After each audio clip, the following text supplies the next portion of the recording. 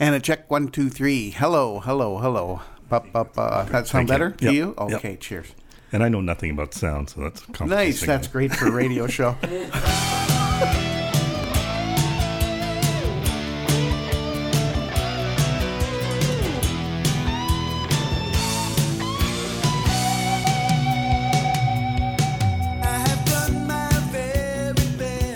So we're sitting here at Bernie Labage's house.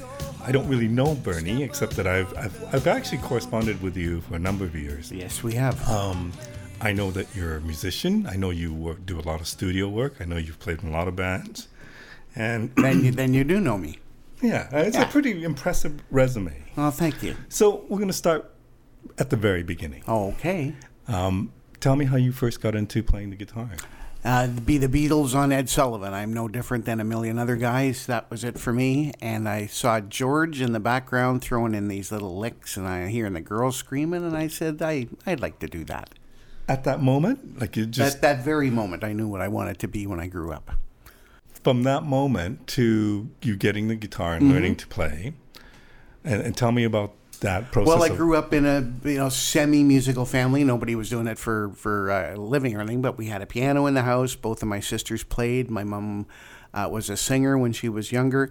My dad wasn't in the field, but had great taste in music, and so I heard a lot of old stuff, great old tunes like show tunes and jazz and all sorts of stuff. So I loved music. It was always around the house, and we sang 3-part harmonies to Everly Brothers tunes or that kind of stuff. I have an older sister who is she's 8 years older than I am, and then another one who's 5 years older than I am. Then I've got one who's 7 years younger than I am. But the two oldest sisters, my oldest sister Marilyn was a Motown freak, and when Motown first came out, she got every one of the singles, and we lived down in the basement of our parents' house and with our little Seabreeze portable player, and she would play those songs a million times in a row, over and over and over.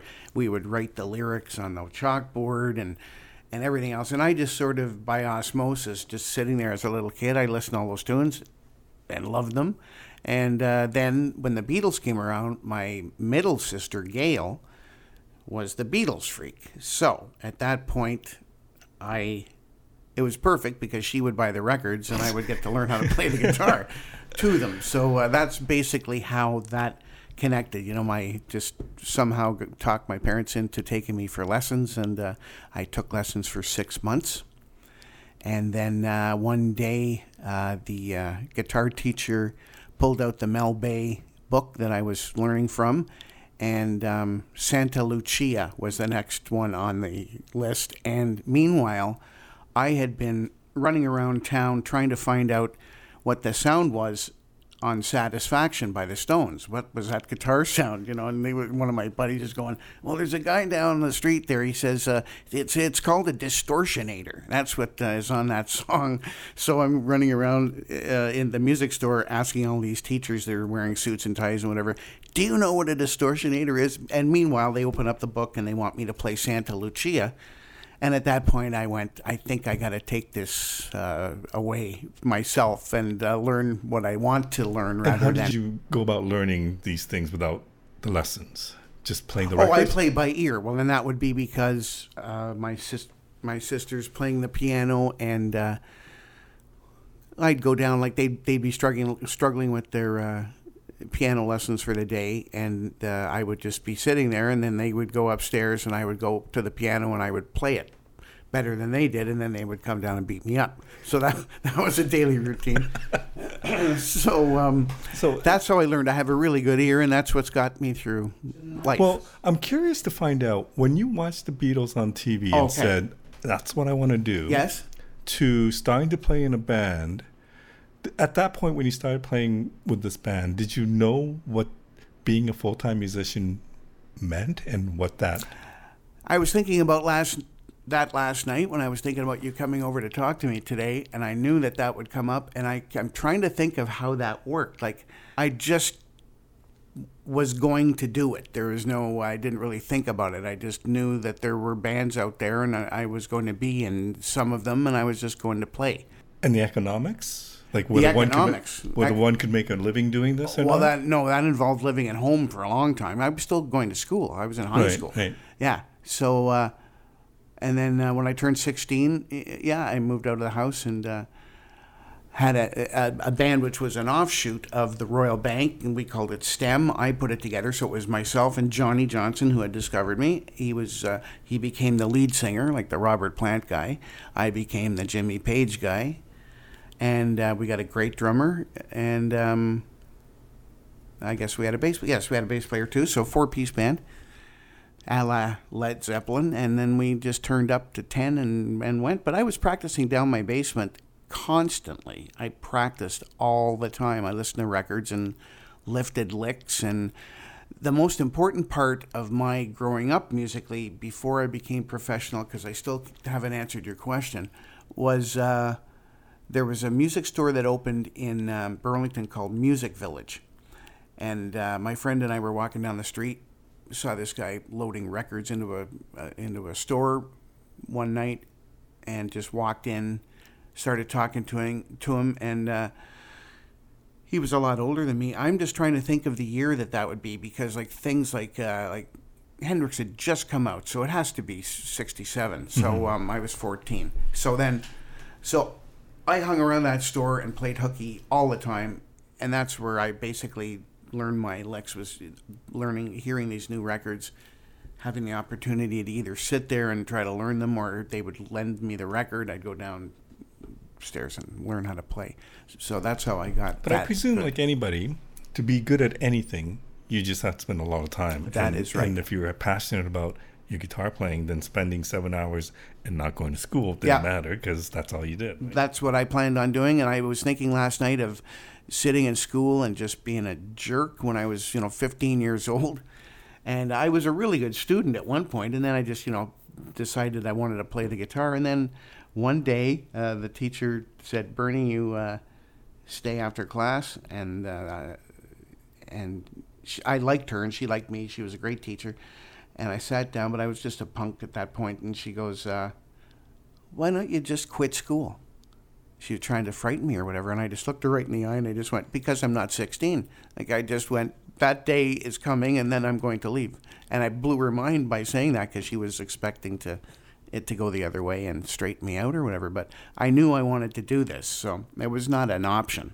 Wow. Yeah. And then, can you recall what doing this meant? Like, did it mean being a rock star? Did it mean making a living playing music? Do you have any idea? I don't know, and I still have this feeling to this day. Like, it's not anything to do with being on stage. I love playing in a group. I just love that clicking with guys and playing a song and having it sound like that song, or stretching it out and getting to solo and having guys behind me that are sort of knowing where I'm going or taking me somewhere else, or that kind of thing. So it was like like I grew up with 3 sisters and myself. So here all of a sudden I've got a family of 4 guys, 5 guys, 3 guys, whatever it is. And we're like it's like we're in the army or something to me. Like I was thinking how weird it was that my parents were completely appalled by me being in a band back then, because of all the rumors of, bad crap that we would be doing or whatever.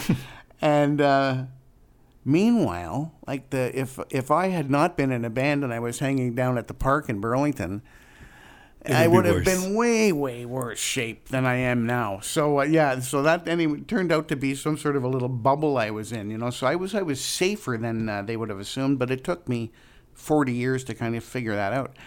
So I just loved that camaraderie. I love the camaraderie, and I had a couple of things that kept me going. One was I had to have fun, because there's very little money in it, unless you manage to do something that pays money, but it's not for the money that you start it. I wanted to have fun, and I wanted to accomplish something at the end of the night.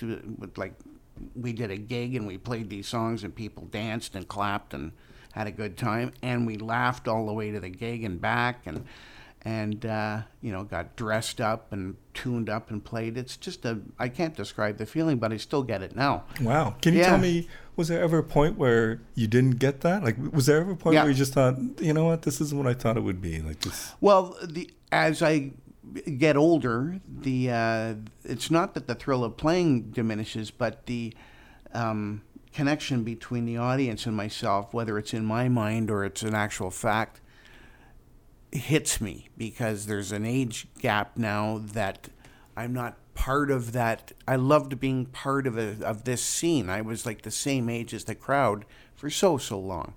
And now if I wanted to do that, I would be probably playing in places that I don't really want to frequent at this point in my life. And I'm not knocking anybody over the age of 50, but I liked it when I was young and playing. Like, that was great. So if there was anything that doesn't give me that feeling, it would be that, lugging gear for the millionth time up a set of stairs and starting a song with excellent players, and there's 2 rooms in the place because they're having a convention, and the second you start playing, they all walk into the other room, and you're playing to an empty hall, and 2 weeks before you were playing at Massey Hall with the same guys or making a record or doing jingles or whatever. So it's that disconnect thing that bothers me and takes the fun out of it for me, and I have to have fun. My second thing that kept me going and motivated me was that I always strived to be the worst guy in the band. That was my motto, right? And I think other people have said that since, but I made that up myself. So, and I searched for things like that. So that got me out of Burlington, and I went down to the States for a little while, came back and lived in Hamilton, and there were some really good players there. But then I started being the big kid on the block in Hamilton but they saw no result for that, so I had to move to Toronto. Right. And that was all my decisions. It's just that's where the scene was. Dominic Turano lived in Toronto, so that was good enough for me.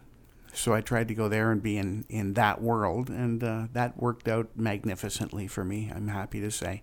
What would have been the turning point once you moved here? When I moved to Toronto, the turning point was living in Hamilton and deciding that I was going to put a band together of really good guys, and I was going to go out and scout guys. I didn't care where they were from, but I was going to go out and check out a whole bunch of bands all over the place and just make up my dream band, and then get on the telephone and try to coax them out of or into quitting the band they were in and joining a band with a guy they probably had never met or heard of before. But I was going to buy a truck, and we were going to do this, and I had an agent, and so that was possibly the best band I ever had put together, and that was called Stingaree, and if you have to spell it, it's Stingaree, and that was me and Brian McLeod, rest his soul, and Jeff Jones, who ended up in Red Rider. And then we had a piano player named Larry Hamill and a drummer named Skip Layton, who ended up playing with Chilliwack. And I didn't know these guys were going to end up being famous and happy doing what they were doing, but I saw them. They blew my mind. I knew exactly what I wanted to see in the band. Like, I'd already picked out the set list. I wanted a dual guitars, dueling solos kind of thing. And Brian McLeod was just fantastic. Was this mainly covers, or was it original? They were covers, but they were obscure covers, like by Orleans and Boz Scaggs and things like that. And we did originals as well. And the goal to be playing in bars all the time, is that? The goal was probably to record, but we were all happy. We were making $150 a week or whatever, and we had steady work and a van, and it didn't really go much farther than that. It was just part of a process. Like, I was aiming to be a studio guy. I'd wanted to be a studio guy since when I was a kid, and they used to play the ads on TV for K-Tel Records, and it was for 100 hits by 100 stars or something. It was all on one album, like the grooves were so thin. But they weren't done by the original artists. Right. And I would listen to them, and I'd go, I want to be that guy. that's playing the copy of that song because I can do that at least that good. I will get at least that good. Wow. And so I wanted to be a recording guy. And my dad was a tape recorder freak and everything. So we had tape recorders down our basements, and I figured out how to make sound and on our old thing. And so I would tape songs off the radio and then open up the other track and play along with them and stuff. And I was just a little kid. So I had that wanting to work with professionals and get it on tape feeling for a long, long time. So you never thought of it as, I want to make my own record and be in the studio that way? You No. thought it would be better to be a cover band doing K-Tel records? I just wanted to be the guy, that got that job to play that song that wasn't in the original band, because I'd hear them and I would go, I'm going to be able to do that, no problem. So, Wow, that's interesting. Yeah. But there was no way I could get to Toronto, make a phone call, and go, that guy that's playing on a K-Tel record, I want to take his job. It's not quite like that. It's not easy to be a studio musician. No, it's not. And so how did you find it when you first went into the studio and did the guitar solo or whatever? Well, that was great. I don't remember other than being really nervous, but if I'm not nervous, then I'm not having any fun. So that was great. But when I finally I started doing jingles at Grand Avenue Studio in Hamilton with Danny Lanois and his brother Bob and those kind of things. So I sang and or played on probably 200 jingles for local car dealerships and malls and things like that. And we were there all the time doing that, and also playing on a show called Smith and Smith, which is that's Steve Smith, who became Red Green. Mm-hmm. And so I did that for 3 seasons, and that's back at around the same time. That was all done at Grand Avenue Studio. So all of a sudden, I'm a studio guy, and I'm reading music. And I'd only read music, for 6 months, but I taught myself how to do it, and it was my ear that got me through once again. We did 3 seasons of that. So it's very stressful because you have to please the guy that's behind the glass if he's looking for something that you're not playing. You've got to adapt on the spot. You can't hold up the thing, and but I love that because I had made a point of becoming versatile while I was learning how to play the guitar. There was friends of mine that hated me for the fact that I would be in a band playing Jimi Hendrix, but then when they caught me in the record store, I'd have a Hendrix album on top of a James Brown album, and I'd be smuggling the James Brown album out of the store because they would think I was a wuss because I was listening to funk or something. Like that. So I was learning all of that stuff, and I had to pull from all of that stuff in the studio. You can't just know one thing in the studio and be a session guy because it just won't happen. So when did you start the studio session gig? Well, studio session thing was whenever Sultans of Swing came out, whatever year that was. Okay, so it's like 78 or something. Okay. Somewhere in there. And so, because the phone rings, it's an old friend of mine from Hamilton, and he says, there's a TV show. You want to play guitar on it? And I went, of course I do, because at that point I was between bands, and it was like, it's not all gravy for me, this story. Like I got to a point after Stingery had broken up that, I was answering or going to auditions out of the either the Buy and Sell or the newspaper, and like doing things like not even getting the audition for an Elvis cover band and stuff like that. Like, it was pretty down. So then the phone rings, and all of a sudden I'm driving to Hamilton from Toronto doing this television series. So that's how that happened. It was just a phone call from a friend of mine from before. So you obviously proved yourself and yes, other opportunities. And we liked each other a lot, and he knew that I was capable of just running in and playing with a band and not having to practice with them. I just sort of sit in. So that's the kind of mentality and mindset you have to have if you're going to be a session guy. What else is important? I mean, obviously, you must be able to create different kinds of sounds. There's sounds. Well, it's everything. Just everything you would think of. The sound and the feel and the people breathing down your neck and saying stupid things like play more orange or something like that, and you have to sort of go along with it and grit your teeth and play the part and make up things and turn pieces of crap into songs that would actually sound good. That's a major part of what they would call you in for. And I worked with Jack Richardson. He was like my surrogate father. I worked with Jack for years and years and years. I met him. We're jumping back and forth, but in the studio stuff was the Smith and Smith show at Grand Avenue Studio, and the hundreds of jingles. And then when I moved to Toronto, I knew a guy named Johnny Rutledge, who was in a band at that point called Shadowfax, and he's a singer and guitar player that just, I loved him, and he's also a super guy. So I phoned him up, and I knew that he was starting to sing jingles in Toronto and play.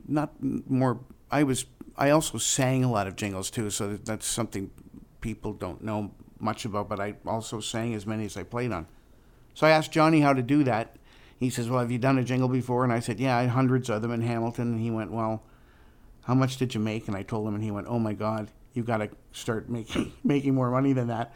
So put a tape together and send them to these people. And he gave me a list of people. I sent my demo tapes out, and, months went by, and then one day the phone rang, and somebody asked me to do a jingle. And of course, they asked me if I knew how to play classical guitar, gut string guitar. And I went, you know what? This is the very first time I've ever been asked to play a jingle, and I'm going to have to say no, because I can play it, but if you want like a flamenco thing or something, I don't want to start off what I want to be a career by doing something I'm not comfortable with. So thanks anyway.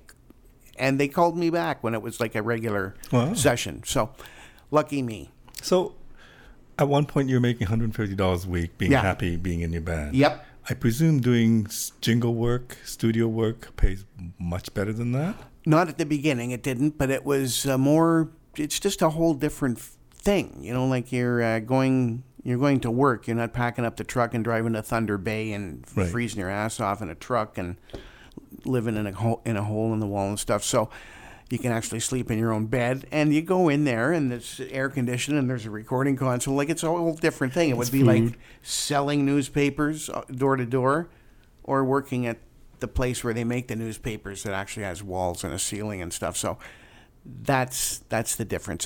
It's I'm going to say legitimate, but I don't mean it that coldly, because I do love the live performance part. And because my playing in the studio wouldn't be the way it is without all the years I put in on the road, because I don't just read music and play the notes. I know what it's like to play that song and to be in a bar and hear and know what that guy felt like when he was playing those notes. So that makes you stand out, that kind of experience. That's the 10,000 hours thing. Right. In my world of video, yep, I would do things that I'm passionate about sometimes. And then there are gigs where you're just doing stuff in the corporate or whatever, and you're less passionate about. Is that somewhat equivalent to studio work? And I'm not saying you're not passionate about what you do in the studio. Oh, it's not somewhat equivalent. It's exactly the way it is. Yes, like most of the time it can be mundane, if you just get confident enough to do it. But I always went in there excited and knowing that whatever I recorded that day was going to be on tape and somebody was going to listen to it. It wasn't just playing a great solo in front of a crowd of drunk guys in a bar and it just going into the ether and never ever to be heard again. And I played some solos back then, as I'm sure every musician has, that I'd pay money to hear them again, but they're gone. But when you're in the studio, there she is, so that's a big difference. Yeah. Doing your own stuff. In 84, you got a Juno for the most That was 83 vocalist, or 84, right? yeah. I did not win. Alfie Zappacosta beat me out, but I was right up there. But more it's surprising to me. I shouldn't say that. Yeah, but the vocalist. Yeah, the vocalist. Oh, the absolutely. Guitar player. But then, Leonard Cohen won Best Male or Most Promising one year, so anything can happen. And what did that mean to you to get that nomination? Well, I was living in Stouffville at the time, and the phone rang. Oddly enough, 2 doors down, a girl lived there, worked at my record label. It was just ridiculous. So she phoned me up and goes, congratulations. And I went, for what? And she went, well, you're up for a Juno Award. And it was just weird to hear that, because I had no concept that I'd be up for an award for my record. And then I said, what's it for? And she what's the award for? And she says, most promising male vocalist. And that was just a funny moment for me. It was just like an upside down world. But you So- also had a hit single in like the early 80s. I right? did. It was called Dream Away, and Danny Lanois produced that, yeah. And see, the guys on that record is Jim Valance is on drums. I played with Jim, and I asked him to play on this record, and he's famous for writing all the Bryan Adams tunes and many other things. And Jeff Jones played bass. Jeff from Red Rider and Tom Cochrane and all that stuff. And hearing that back blew my mind. And then shopping it around, that was part of my job. Like after I got the tape, I didn't have a deal, so I had to go and shop around. But I was doing sessions with Walter's Wall, from Toronto. I went up to Morin Heights and did 2 great albums with him in 1980. That was sort of the start of my great decade, meeting Donnie Troiano and Walter's Wall and Long John Baldry and Danny Lanois, and it was just everything came together then. I was confident, I was angry, I was like motivated, I was not desperate. I was like just was not going to stop until this happened, because everything was right there. So but I'm that's curious what as happened. to, you had a hit single, you got this nomination. Yeah. You're working, and I presume around that time you started working with the Irish Rovers. That's right. I decided to get off the road in '81, even though I had a hit single out. Friends of mine were phoning me and saying, "You got to come out west. All I hear is your song on the radio and stuff." I've never played that song live in my life. Really? No. I had no desire to go. Like, I was a huge Steely Dan fan back then from the first record, but right then when they decided to stop touring, whatever, I thought, good on you guys, because that's a whole other thing. Like, that takes away from your life, and it's hard to write, and it's hard to live a life with, knowing friends and things like that, because you're touring all the time. So I decided to do that and be a little bit more in the weeds and just let the record talk for itself. So I didn't get the nomination for that. I got the nomination for the album I did at Phase One with Paul Gross producing. But did you? So you decided not to pursue more of a solo career at that point? Mm-mm. Yeah, I had no desire whatsoever. Wow. Yeah, to be out there. I just wanted to be this studio guy that I happened to have a record at the same time. It was just a wonderful addition to what all the other great things were going on in my life. Like I was the same point that my record came out, I was playing on the Fraggle Rock show. So Right. I was there for 3 or 4 years working there, with those people, and talk about pressure. Jim Henson is standing behind the glass and whatever. That was big leagues. Right. And so I didn't want to leave that. Like I couldn't. It wasn't even an either or thing. Like, do you want to have a little 45 that's being played on the radio, drop everything that's within your grasp right now, and get in a truck with a band and travel around the country playing that song live? Like, I had already done that, even though it wasn't my song. That meant nothing to me. I just wanted to pursue what I wanted to. I was happy the radio airplay was great and all that, but I chose the right thing, and that's what I was going for. I wanted to stay home and record. That's interesting. I mean, it seems different to me. I mean, it seems like I don't want to be a rock star. I never did. Or the ego. Like, No. it wasn't about the ego. I have an ego. Don't let me fool you that way. But it goes in another direction. It's not me. Watch me. It's listen to me. More like that. Wow. Mm-hmm. So when you do this, and you've done a lot of session work, so with other musicians. Yes. What's the different mindset of doing that versus doing commercial work? Well, you get more time when you're doing, like, if you were working on a record project or something like that. Jingles, you've got an hour or 3 hours and whatever, and you bang it off. Like, it's a whole other trip. Like, especially if I'm playing guitar, I play in the rhythm section, and we put down the bed track in 20 minutes or half an hour, because it's not really about that. It's about selling the product. So if I'm singing a jingle, it's different. Like, then it's me standing in front of the mic with a million guys that can't make up their minds about anything, staring at me from behind the glass. That's the scariest part of anything I've done. And singing. So that that's the difference between and making a record.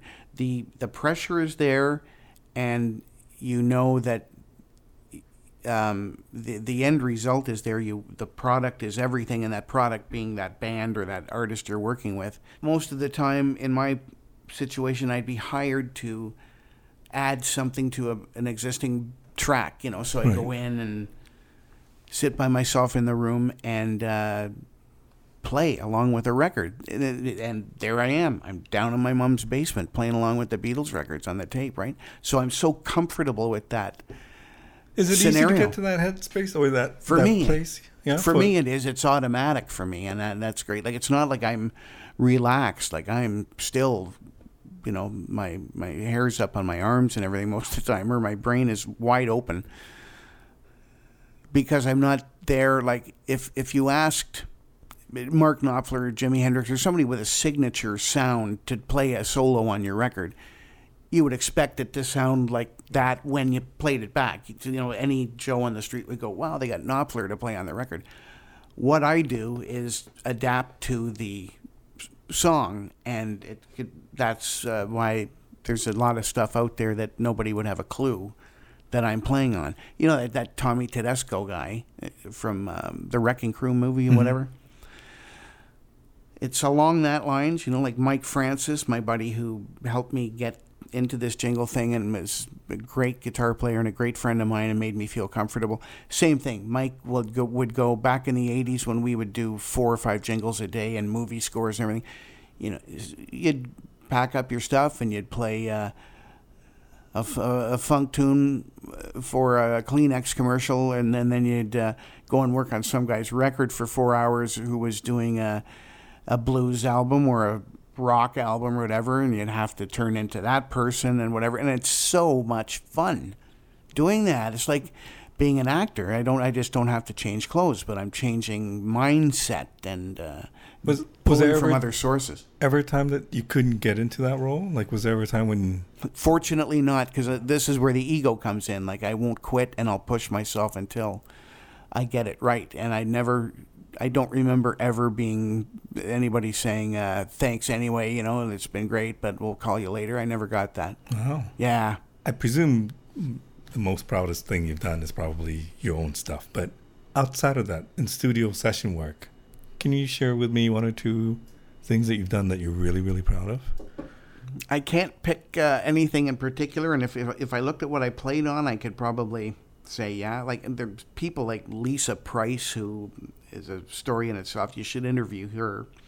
And Long John Baldry and Walter Zwall, and would think about the Fraggle Rock show, or I would think about days where we'd record like 52 songs in 3 days or something for these things, just going crazy and stuff. And then me and Jack going in, just me and Jack. So there's the engineer, and then Jack, and then me. I'm in the control room with my guitar, and them just rolling the tape and me playing overdubs and guitar parts and solos and stuff on 52 tracks in about 3 hours, like just getting in the zone and going, and Jack laughing, and all of us laughing our heads off because it's going so well. Like, I'm just in this zone, and so is Jack, and they're, okay, that song's done. Wow, that song's done. Wow, that song. Okay, change the reel, put on another reel, and go again. And then at the end of the show, it's like, you just did the whole series in 4 hours, kind of thing. And that's the kind of things that make me smile right there. Like, hearing my song on the radio is one thing. I can picture the day I recorded it, and it's the first time I played piano on a record. It's all those little things. And every story I have is a little memory, but it's more to me about I think more about the fun or something weird that happened during the session, not the actual recording of it. Interesting. Yeah. Tell me about working with David Clayton Thomas, which Yes. you did recently. Did you tour with him as well? I did, and that was another beautiful thing. And thank you for bringing up David. He's got an awesome record out right now, by the way. I'm not on it even. That's how good it is. David Clayton Thomas. How did that work? So the Dexters, backed up these the Juno Awards show, 1996, magical year. It was like a Hall of Fame award show in Toronto. And on that show were Dominic Troiano, Ronnie Hawkins, David Clayton Thomas, John Kay from Steppenwolf, Michelle Phillips and Denny Doherty from the Mamas and the Papas, and John Sebastian. And I got to play and meet and hang and tell jokes and laugh and eat, whatever with all of those people that night, and we played great. And that night, David Clayton Thomas played a blues tune, and I whipped off a solo, and he turned around and gave me a big, big smile, and then, like, the next day he called me. So Wow. that's how that happened. I just right place at the right time, and I happened to whip off a solo that he liked, and he's a blues freak. So this is where my blues guy comes in, not my R&B or my rock guy, because I'd been listening to blues since Music Village, that little store in Burlington that I hung out at and skipped school. Ed McCready, the owner there, was a blues freak, and I grew up with the British blues. So I thought that, like, when the Cream album came out and they played Spoonful or something like that, to me, that was their tune. Like, they wrote that tune, whatever, and Ed would go, "You idiot, LaBarge, here's what Spoonful is." So he'd pull out the original Spoonful, or Born Under a Bad Sign, that kind of thing. Like, and so he gave me the Albert King album that has Born Under a Bad Sign and Crosscut Saw, Personal Manager, that kind of thing. That was where I fell in love with blues. And I have the knack, and this is a very important part of what my talent is, not only playing by ear, but I have the knack of like being a sponge, and so I can absorb things out of a record and they'll stay in my brain, and it will be not the notes per se, but that the essence of the feel of that person. I can try to crawl inside their soul when I'm listening to them if they hit me like that, and I can pull that out 25 years later if somebody asks me to play an Albert King solo. I'm not just going, "Oh, I think he uses this sound and he played this note and whatever." I'm like in that record, sitting with Steve Cropper and all that stuff. So that's what I feel in my mind, and I pull Donnie Troiano out of my head every time I play, and so that's where I pull from, all these albums that I've whatever. So back to Clayton. So Clayton phoned me up and wanted me to play on a record, and I can't remember which record that. Oh, it was he was putting a band together to play at the Opera House in Burlington and record a live record. So that's where I joined the band, and we rehearsed for one day and then recorded an album, and it fortunately turned out well. Yeah, and then, I just did like a couple of gigs with him. He doesn't tour a lot because he doesn't need to or want to at this point in his life, but lots of recording. I must have done 4 or 5 albums with him, but I went to Russia with him. I went to Norway and a bunch of other really, really great gigs. I'm very fortunate to know him, and we're very good buddies. So it's not like you don't like to tour. You just prefer not to live your life that way. Okay, I'll take that. Yeah, it's that to me means the same thing. But I'll tour. I don't really want to tour. No, I don't really want to tour. You were telling me before that you're not playing as much anymore. That's right. Well, let's see now. Yeah, the Dexters played at the Orbit Room for 10 years. I played just at that club over 1,000 times myself in a couple of different bands. So I've climbed those stairs many, many times. And then I just, we kind of broke up because it was like we did our 20th year anniversary or something, and it was just getting tired. Like the people were coming up from the crowd and walking up to me and going, "My dad knows you," and stuff like that. And that kind of stuff I didn't really want to listen to. So, because they were sort of posing and being young kids and not really listening to the band. And I remember a classic night of me standing up there, like Alex Lifeson. Let's go to Alex Lifeson for a second. Alex Lifeson is one of my best friends, and he's like Donnie Troiano or Doug Riley. He has no pretensions. He will do anything to help you out at any time, and I love him to death, and I just was drawn to him too. We were drawn to each other. So I'm lucky that way too. I can't forget about Alex. He's crazy that way. So back to the Orbit Room 20th anniversary or 15th, one of them. Alex and I are up on stage, tuning up, getting ready to play because he's co-owner of that club. Right. So we're tuning up, getting ready to play, and there's the chairs are like 2 feet away from the stage, right? And so there's about 4 or 5 20-somethings sitting in that table, looking beautiful and handsome and everything else. And so I was tuning up, and I looked over, and one of the girls, I saw her mouth this. She pointed at Alex and I, and to her girlfriend, she said, "Who are those guys?"